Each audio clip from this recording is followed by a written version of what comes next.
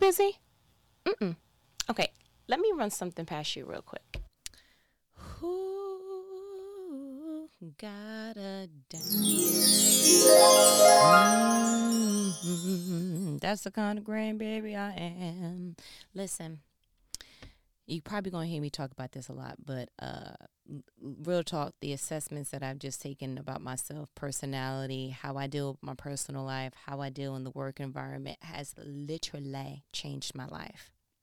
Because anything that allows you the opportunity to learn more about you, you are then better able to position yourself in the most optimum things in life. So if you know can't have peanut butter, and you know not to go to no ice cream shop that's just filled with peanut butter. If you know, listen, allergic to this particular kind of animal, then you know not to position yourself in those things. So then when you start learning things about your personality, about your characteristics, you then know, I work best in this kind of situation.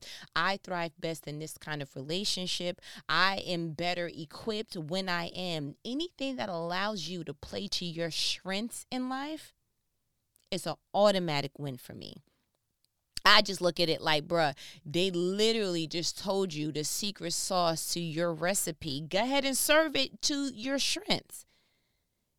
And another thing about assessments is that it does tell you what you're not so great in, and that's fine. But I feel like that is also something to really hone in on, because then again, I don't work well in this environment. I don't do well with that kind of personality. And no, that's not going to work because of A, B, and C. So I'll give you an example about me. I learned, and I kind of knew, but you know how when something is phrased a different way, you like, that's what it is.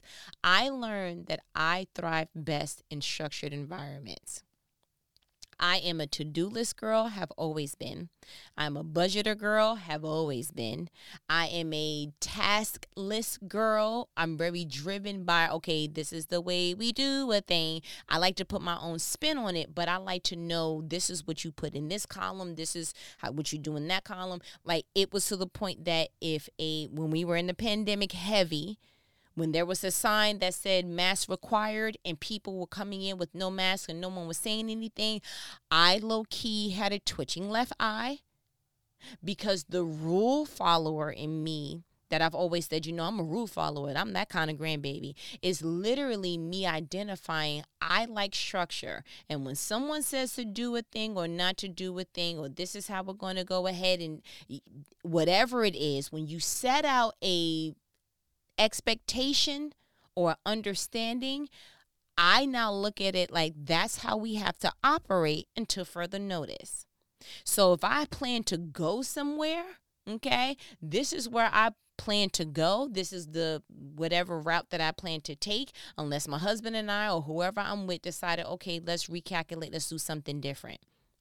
And so I have really been just kind of excited and kind of looking back at life, kind of reflecting on like, that's why that situation didn't work for me. That's why that job didn't work for me. No.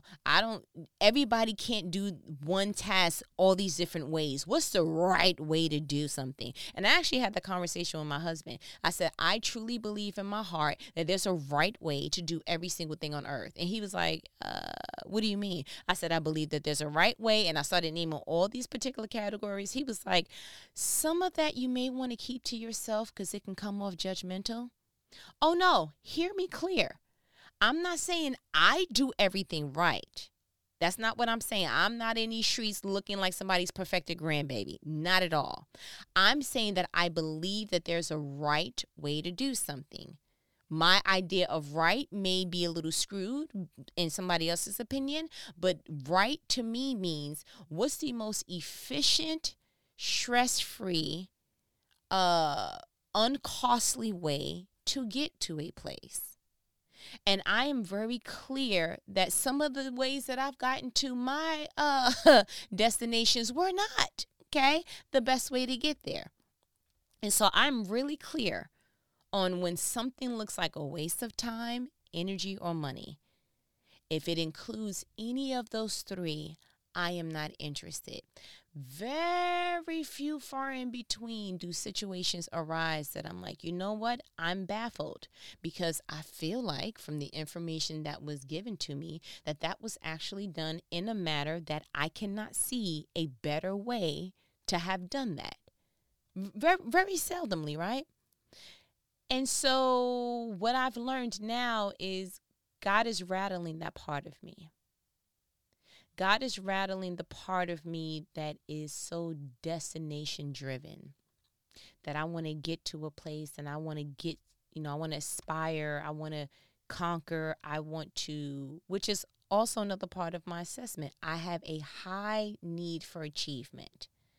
I love to conquer, to get to the next best thing, whether it's in my career, whether my education. I love learning. I love all things feed me Seymour. And so now I'm in this space that I have to redefine what conquering looks like.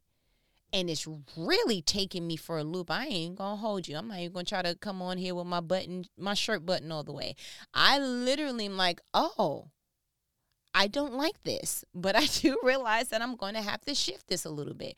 What happens when God comes alongside you after so many years of operating a certain way, or realizing, you know what, this is true about me, and he says, I love that about you, but I want to shake that about you. And it's like, I'm sorry? Yeah, you're wanting to follow a rule. You're wanting to do things the right way, the most efficient way, a more excellent way to do a thing. I love that about you, but I want to shake some of that perspective, because sometimes delays are divine. Sometimes delays are driven because there's a bigger purpose than you being destination driven. And I was like, I don't like that, God. And this is just me being a truthful grandbaby at this point. Judge me not, okay? I don't like that, because if I planned to get A in my career, in my whatever, fill in the blank, I want to get there timely or early, however you want to do it. But being delayed is not my favorite color, and I don't really want to buy any merchandise that reflects that color.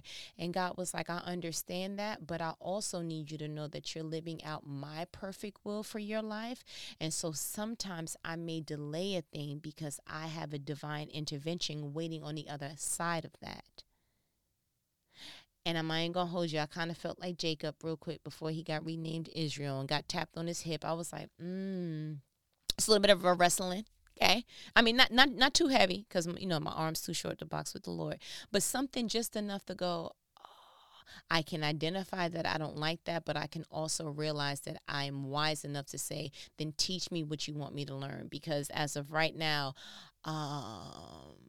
yeah, I'm baffled. I ain't gonna hold you, Lord. And he was like, cool. Right away, I'm gonna jump right into it.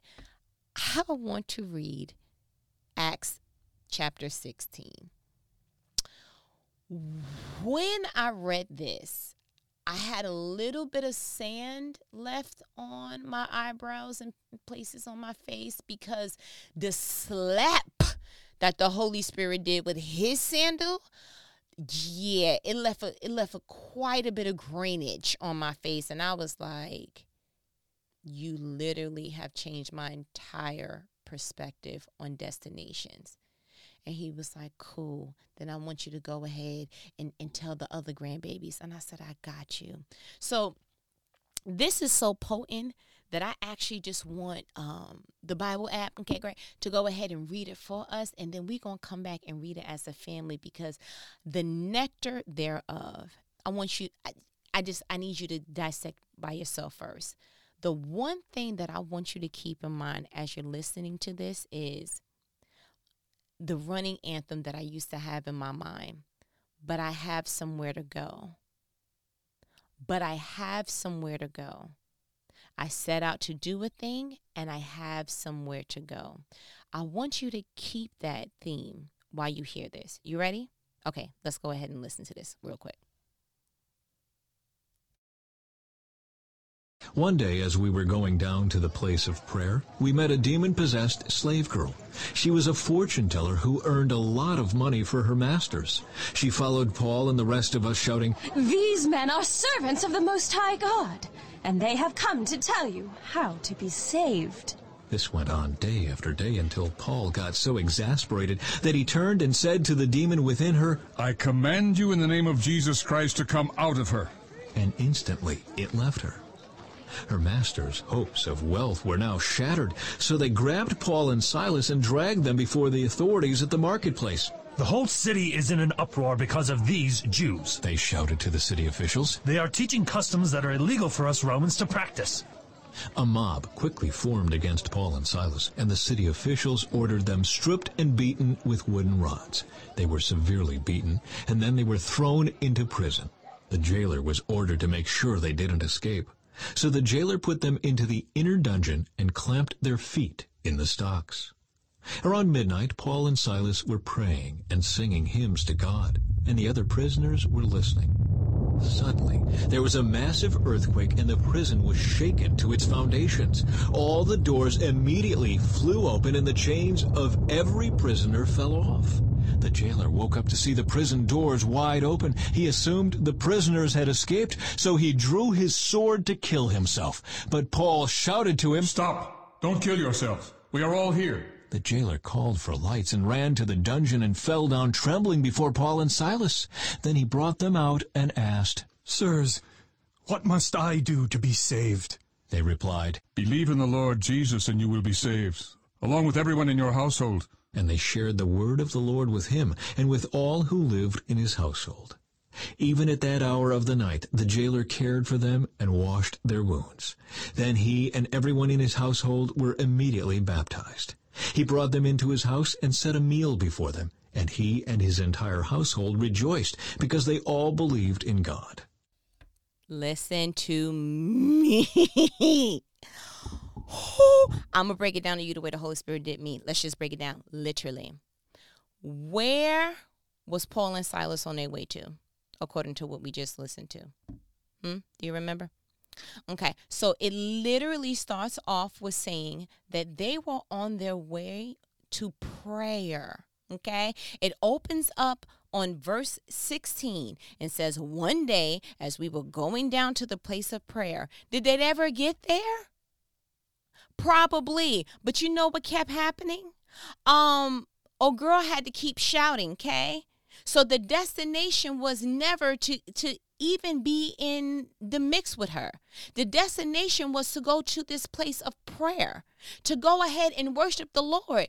Can you imagine, or have you ever been on the right path to do the right thing, but was introduced to some things that were trying to get you off of your path? Can you imagine going down to doing exactly what you were called to do, exactly what God wanted you to do, and you got somebody pretty much heckling you in the spirit? So you know what? After a while, Paul, that grandbaby, didn't have enough patience. He was like, "Look, I'm not even going to go play this game no more because I'm over it, Kay. I'm going to go ahead and just say to the demon," it says in verse 18, this went on day after day, until Paul got so exasperated. Bro, how tired do you have to be exasperated? That's a different type of tired. You ever heard somebody say, "Hey, how you doing?" "I'm exasperated." No one even uses that word. So if the Bible decided, let me go ahead and pick from Merriam-Webster and the depths thereof and use exasperated, then bruh had to be tired. You understand? I'm talking about over it. The O, the V, the E, the R, the it. Okay, sir, ma'am? Over it. So Paul got so exasperated, he turned to her and to the demon and said, "I command you in the name of Jesus Christ to come out of her." And instantly it left her. Now pause. Let's put our finger on there real quick. That's something right there. How many of us would have went head to head with old girl? Had something to say, probably even put some pause on her. Okay, great. Lay hands and we not praying. So many of us are in realms in our lives, and we are fighting people when we don't realize that there is a spiritual application, a spiritual root to that. I am so glad that the Bible didn't read that Paul turned around and was like, "Shut up. I'm tired of you, woman." He didn't even address her. He addressed the demon in her. You so busy cursing out people. I'm sorry, Kurt Franklin too early? Okay, great. You so busy going off on people. You so used to getting frustrated with people. You so irritated with the shell of a person that you don't even realize that there's an operating battery in the spiritual realm that is causing that to happen. And you know what, to be honest, reading this too fast, I would have looked right over that. Because this woman, she wasn't saying anything that was crazy. It wasn't like she was like, oh, y'all smelly. I bet y'all. She wasn't saying anything bad. You know what she was saying that was exasperating? These men are servants of the Most High God, and they have come to tell you how to be saved. Real quick, what's terrible about that? What was so terrible that it was exasperating? And that's another thing. Sometimes demonic presences can be candy coated to look like something good. Sometimes demonic presences are in the silhouette of something that appears good. Because in and of itself, that doesn't appear bad. That doesn't even appear demonic. These men, verse 17, she followed Paul and the rest of us, shouting, these men are servants of the Most High God, and they have come to tell you how to be saved. What is demonic about that? How did Paul even identify that it was demonic or that it was a demon within her? You know what I want to just kind of go on the ledge and say? It's the fruit of what comes out of an action. So this woman saying that was probably uprooting and causing an uproar where they were at. Because when they went ahead and got arrested, what did her master say? These men are teaching stuff. So you had to have caused enough commotion for the fruit of that not to be godly. How many times are you overshadowing something, overlooking something, giving something a pass because it doesn't appear to be wrong? It doesn't appear to be rude. It doesn't appear to be a demonic presence when all along you are not paying attention to the root that it is producing. I wanted you to catch that fruit because I guarantee that there are certain demonic people and presence and things that are around you closer than what they should, and you cannot put your finger on what it is because such and such is a sweetheart. Oh, no, such and such has never said anything bad or done anything bad. But what's the fruit of their actions is what I want you to start asking yourself. The fruit of what you're doing could be way different than what you're actually saying and doing. But that's a whole nother conversation for another time. You understand? Okay, let's just keep going on. So again, what's the destination? To make our way downtown to the prayer house so that we can praise us, Jesus. You understand? That's what we're trying to do. And so it's funny to me that the fruit of that I had to catch. I was like, she didn't say anything bad. But as soon as that presence left her, and maybe that could be your litmus test.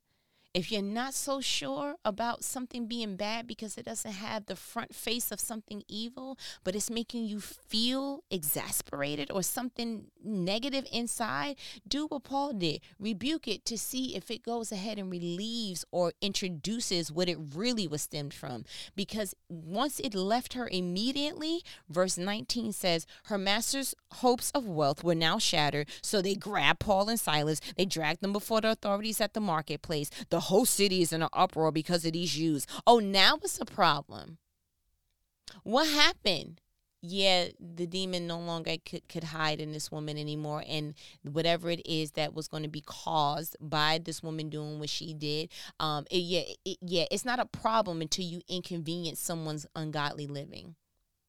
Yeah, you can do all that you do, and I don't care nothing about what you're doing and saying. Yeah, you can come to me and, you can come to your boss and say, hey, such and such is doing. It's like, oh, okay. You can continue to bring up something, but the moment you press against the nerve of somebody's ungodly living and you inconvenience that lifestyle, oh, it's a problem. How dare you come in here setting standards in this office? How dare you come in here with your standards in this particular place of organization, maybe even church? How dare you? Oh, now it's a problem that I pressed upon your ungodly lifestyle. I'm inconveniencing your ungodliness, huh? But again, we'll save that for another day.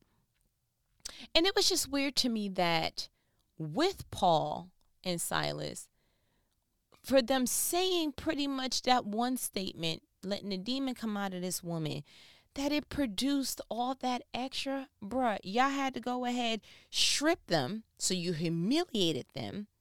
You then beat them severely. You threw them in jail. You then clamped their feet. And then you had an assigned jailer just next to them just to make sure. Y'all had to do all the above. Y'all gave them the premium package because he rebuked somebody's demonic presence out of somebody. Seriously? It was that serious? I guess so. You'll be surprised the outcome of that occurs once you go ahead and inconvenience people. Once you go ahead and show stop on some people. But again, we'll digress. We'll digress. And so the part that got to me, because at this point, to be honest, being in Paul or Silas's shoes, I would have been upset. I am trying to make my way to prayer, okay? This woman was inconveniencing me, so I went ahead and said, okay, excuse me, in the spiritual realm, and then y'all gonna do all this and then throw me somewhere, inconvenience me again. Okay, so by this time, I ain't gonna hold you. I got something to say. But what got to me was that Buddy got there and they started singing. I'm sorry. Hold on. Y'all really had the late in the midnight hour. God's going to turn it around and around and around and around and around. Yeah. Like y'all was doing that. Literally looking like the episode of Martin. I'm sure y'all faces was swollen and all kind of speed bumps and low bumps, however you wanted to do it. And y'all went to these people's jail and y'all started singing. Verse 25 says, around midnight, Paul and Silas were praying and singing hymns to God, and the other prisoners were listening. Bruh, y'all put on a gospel choir, and I'm sure your lip was bloody. I want to go ahead on the limb and say that your tooth was chipped, okay? Eyes shut swollen, however that works. And you literally were praising and praying. Can I ask you a question? Does your outer expression in your life currently match your environment? Because what Paul was doing, that was mismatched. What would have matched would have been being like, yo, I'm so over this. God, can you? That would have been in alignment. I could see that. I could see you going, oh, ooh. Because you were beaten severely. That would have been aligned as well. It also would have been aligned for you to be like, I can't get no sleep. Paul, Silas, move. That would have been an alignment. But praying and singing hymns to God while severely beaten, while you probably were still naked because you were stripped, while having your feet clamped, while having a jailer assigned to you, that doesn't match the environment. And so if you got nothing at all from that particular verse 25 offhand, it is you are not supposed to match your environment. You're supposed to create your environment. I don't know how Paul and Silas did it, but hats off to them. And again, what did it produce? Verse 26. Suddenly there was a massive earthquake and the prison was shaken to its foundations. All the doors immediately flew open and the chains of every prisoner fell off. Let me explain something to you, buddy. I would have been out of there. You hear me? Because again, I got somewhere to go. I got a place to be. Listen, we got to go. We was trying to make it to the prayer house anyway. So what we going to go ahead and do is we going to leave this town because these people out here are crazy. Okay? So we're going to go somewhere else. But let me real quick, Silas, you got something real quick? Take that, and take that. And listen, I know y'all was hearing us saying, but it was nice meeting all y'all, but I'm out of here. It's nothing else to say. Verse 27. The jailer woke up to see the prison doors wide open. He assumed the prisoners had escaped, so he drew his sword to kill himself. 28. But Paul shouted to him, "Stop, don't kill yourself. We are all here." 29. The jailer called for the lights and ran to the dungeon and fell down trembling before Paul and Silas. 30. Then he brought them out and asked, "Sirs, what must I do to be saved?" That kind of chin checked me in the spirit. I ain't going to hold you. Because operating in the spirit of divine destination, I am hyper focused on sticking to a time frame, sticking to a task, not being delayed, not being that I didn't even fathom that there could be such a thing as a divine delay. If Paul would have took the first train smoking to get up out of there, which would have been, we would have all understood, right? If he would have said, "Listen, I'm out of here. These people are, listen, and God gave me the blessing to go ahead and take these shackles and stuff. I'm going to take the blessing. I'm up out of here." Had he done that, the jailer would have killed himself. And this chapter would have never ended with him being saved, his entire household being saved. Sometimes we are too quick to act. And sometimes we need to ask God, is this a divine delay? Did you purposely put me in a position to be exasperated, where I would respond because you know my wiring, where I would respond to this particular person/demon in a way that would then cause this? It's like you conveniently aligned me to a place that you knew, beaten to the point of ouch, but you know what? Not bad enough where I can't sing, where I can't pray, but that when these doors come open and these shackles come off, that I will wait for your prompting before I go ahead and do anything else outside of this. That I will wait for your prompting before I resume back to my destination. Literally, this whole entire chapter would have read differently.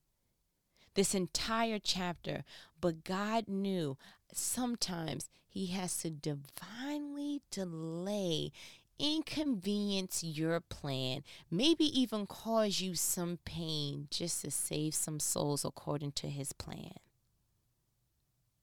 Are you spiritually wise enough to know that if it's inconveniencing you, maybe it is fueling God's plan? That if it's frustrating you, that it's working perfectly according to God's plan, you're supposed to be exasperated. Because what you're getting ready to do from that is going to then go ahead and lead you to what God really has planned. This whole entire thing was set up for the jailer and his household to be saved. This whole entire thing, from the woman chanting what she was chanting, from her owners being upset, from the people stripping them, this whole entire thing was set up to the perfect will of save this household. Remember, I told you in prior conversations that God always presents you with a problem, and that he trusts that the way that he wired you, that this problem is going to produce the best parts of his plan. Because I ain't going to hold you. If I was in this particular time span, okay, and old girl would have kept irritating me, I probably would have left and went somewhere else. She would have got these hands. I ain't going to hold you. Listen, judge me not. She would have got them hands. It would have been something where I wouldn't have particularly, it probably wouldn't have read like this. And or if it did, by the time that I would have received my miracle of everything opening up, I would have took the opportunity. Sometimes it is wisdom to just sit and wait on God. Sometimes it is wisdom in saying, God, I tried it my way in this particular place. I tried to go down for prayer. This woman was, and I see the fruit of doing it my way. What's your way? I tried to go ahead and approach my boss the way that I wanted to. What's your way? I tried to approach my significant other. I tried to approach my family member. I tried to approach fill in the blank situation or person my way, and it did not yield what I thought it was going to yield. But I know that if you allow me to get into this place, that there is a promise that you are using me to unlock according to your perfect will. So what is that? Because the last thing that I want is to see that I was led by my emotions from the rooter to the tutor, from me trying to get to the prayer, from me getting out, trying to go back to the prayer. However it is, I want to at some point stop and say, God, what do you want me to do? Praise God for the moments of Selah, the moments of divine delays, the moments that give you just a little bit of time to go, all right, God, what's next? Because they were equipped, Paul and Silas, they could have went back and did exactly what they've been doing, just somewhere else. But the thing that keeps kind of that I'm trying to get an understanding of is, how did Paul and Silas know that this jailer was going to kill himself? Because all verse 27 says is the jailer woke up to see the prison doors wide open. He assumed the prisoners had escaped, so he drew his sword to kill himself. When I looked at other verses, I don't see that this man said anything. I don't see that he was like, oh my goodness, now what? I might as well kill myself. Like, I don't see that there was something that alluded to on the external, in the physical realm, that, oh, okay, let me stay because he's getting ready to do that. Oh, wait, I heard Buddy saying, prior to the doors being open, if they escape some type of way, I'm just going to A, B, and C. So that leads me to believe if there was no physical, tangible way to identify what was going to happen next, then Paul understood that he had to be spiritually aligned with God, which makes sense that prior to the doors opening, what was he doing? Praying and singing. Praying and singing. Can I ask you something? When you reach a place that you don't know what else to do, when you reach a place that you're like, you know what, I did it my way. When you reach a place that I've done all that I know to do, when you reach the place of this is literally the end of my rope, God, do you fill that space with prayer? I don't even want to challenge the singing part because I know that may be a little bit outside of our scope of spiritual, maturity. But do you at least fill that space with prayer? Because that is the only thing that I can connect, that confirm that Paul knew what to do next. Because he didn't have the time or any other physical, tangible way to know. He was praying and singing. Suddenly there was a massive earthquake and all that flew open. And then the jailer woke up.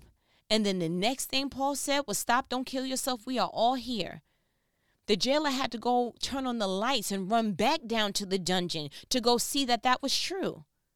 So you mean to tell me the jailer, Buddy's in a totally different space? He is in the dark, and Paul was able to discern what to do next. That's my challenge to you. My challenge to you is not to be so destination driven, but when you see that you are at an end of your rope, that you literally sense in the spirit through prayer, conversation with God, on what your next step should be. Because literally the life-saving ingredient here was prayer. And if you're anything like me, you would have probably filled it a little bit with complaint, and or took the opportunity to resume right back to your original plan. I want you to get to a place that you start looking at things differently. This entire Acts chapter 16 was literally mind-blowing all through because it shifted the way that I saw a thing. Down to that woman being demonic. When I read it, I'm like, I didn't read that she said anything demonic. Then with the way that they handled Paul and Silas, I'm like, dang, did y'all have to do all that? Strip them, beat them, throw them in jail, clamp their feet, the jailers? Like, oh my God, did it really Did it yield all of that? Like, seriously? Buddy, you're singing and you're praying, and you probably look like, if the Bible says you were severely beaten, then I'm assuming there's some blood loss, and you're not complaining, which means that you're creating the environment you want to feel. You're not going ahead and just matching the environment. This entire chapter shifted my normalcy. And so I wanted to challenge the fact that there is a such thing as being delayed, but it's divine delays. Oh my goodness. Won't see things the same again after reading this. Absolutely. You can't. You literally, and I want you to, let's go ahead and put a 2.0 on that challenge. In your own time, I want you to read this chapter and start at verse 16, because that's what I read from. And see the things that you would have had to challenge yourself on if you were living in this time. Because again, reading this, you're like, I would have handled that way differently. Oops. Sorry, God. Yeah. Because the whole thing about the Bible is to strengthen you in places that you were either gray area on or that you were weak on. And whatever it is, it requires a strengthening. And the only way that you can get strengthened in an area is if you see, wow, I probably would have messed that up. And now you learned a new skill. Now you have a new tool on how to handle matters in your life. Do you see what I'm saying? I promise you, won't look at life the same. I promise you, these particular nuggets from Acts 16 really has me like, so I have to, okay. Not be so irritated when things don't kind of go according to plan. Not call things good when they actually have a demonic presence. Not be so quick to resume back to, it's a lot in here. It's a lot of gems. I want you to go back and pick them up, okay? So with that being said, you know what these conversations are. They're life-provoking conversations that not everybody's going to have with you. Who else, okay, is going to admit to their own wrong, which is tea, pour the tea, fix the tea with you, and then sip it? Unbelievable. Who but your favorite homegirl? You understand? But listen, I'm going to go ahead and let me go. And now that I said the thing about tea, I'm going to need some because my throat is feeling some kind of way. But we'll go ahead and talk again. Keep your phone nearby, okay? All right. Later.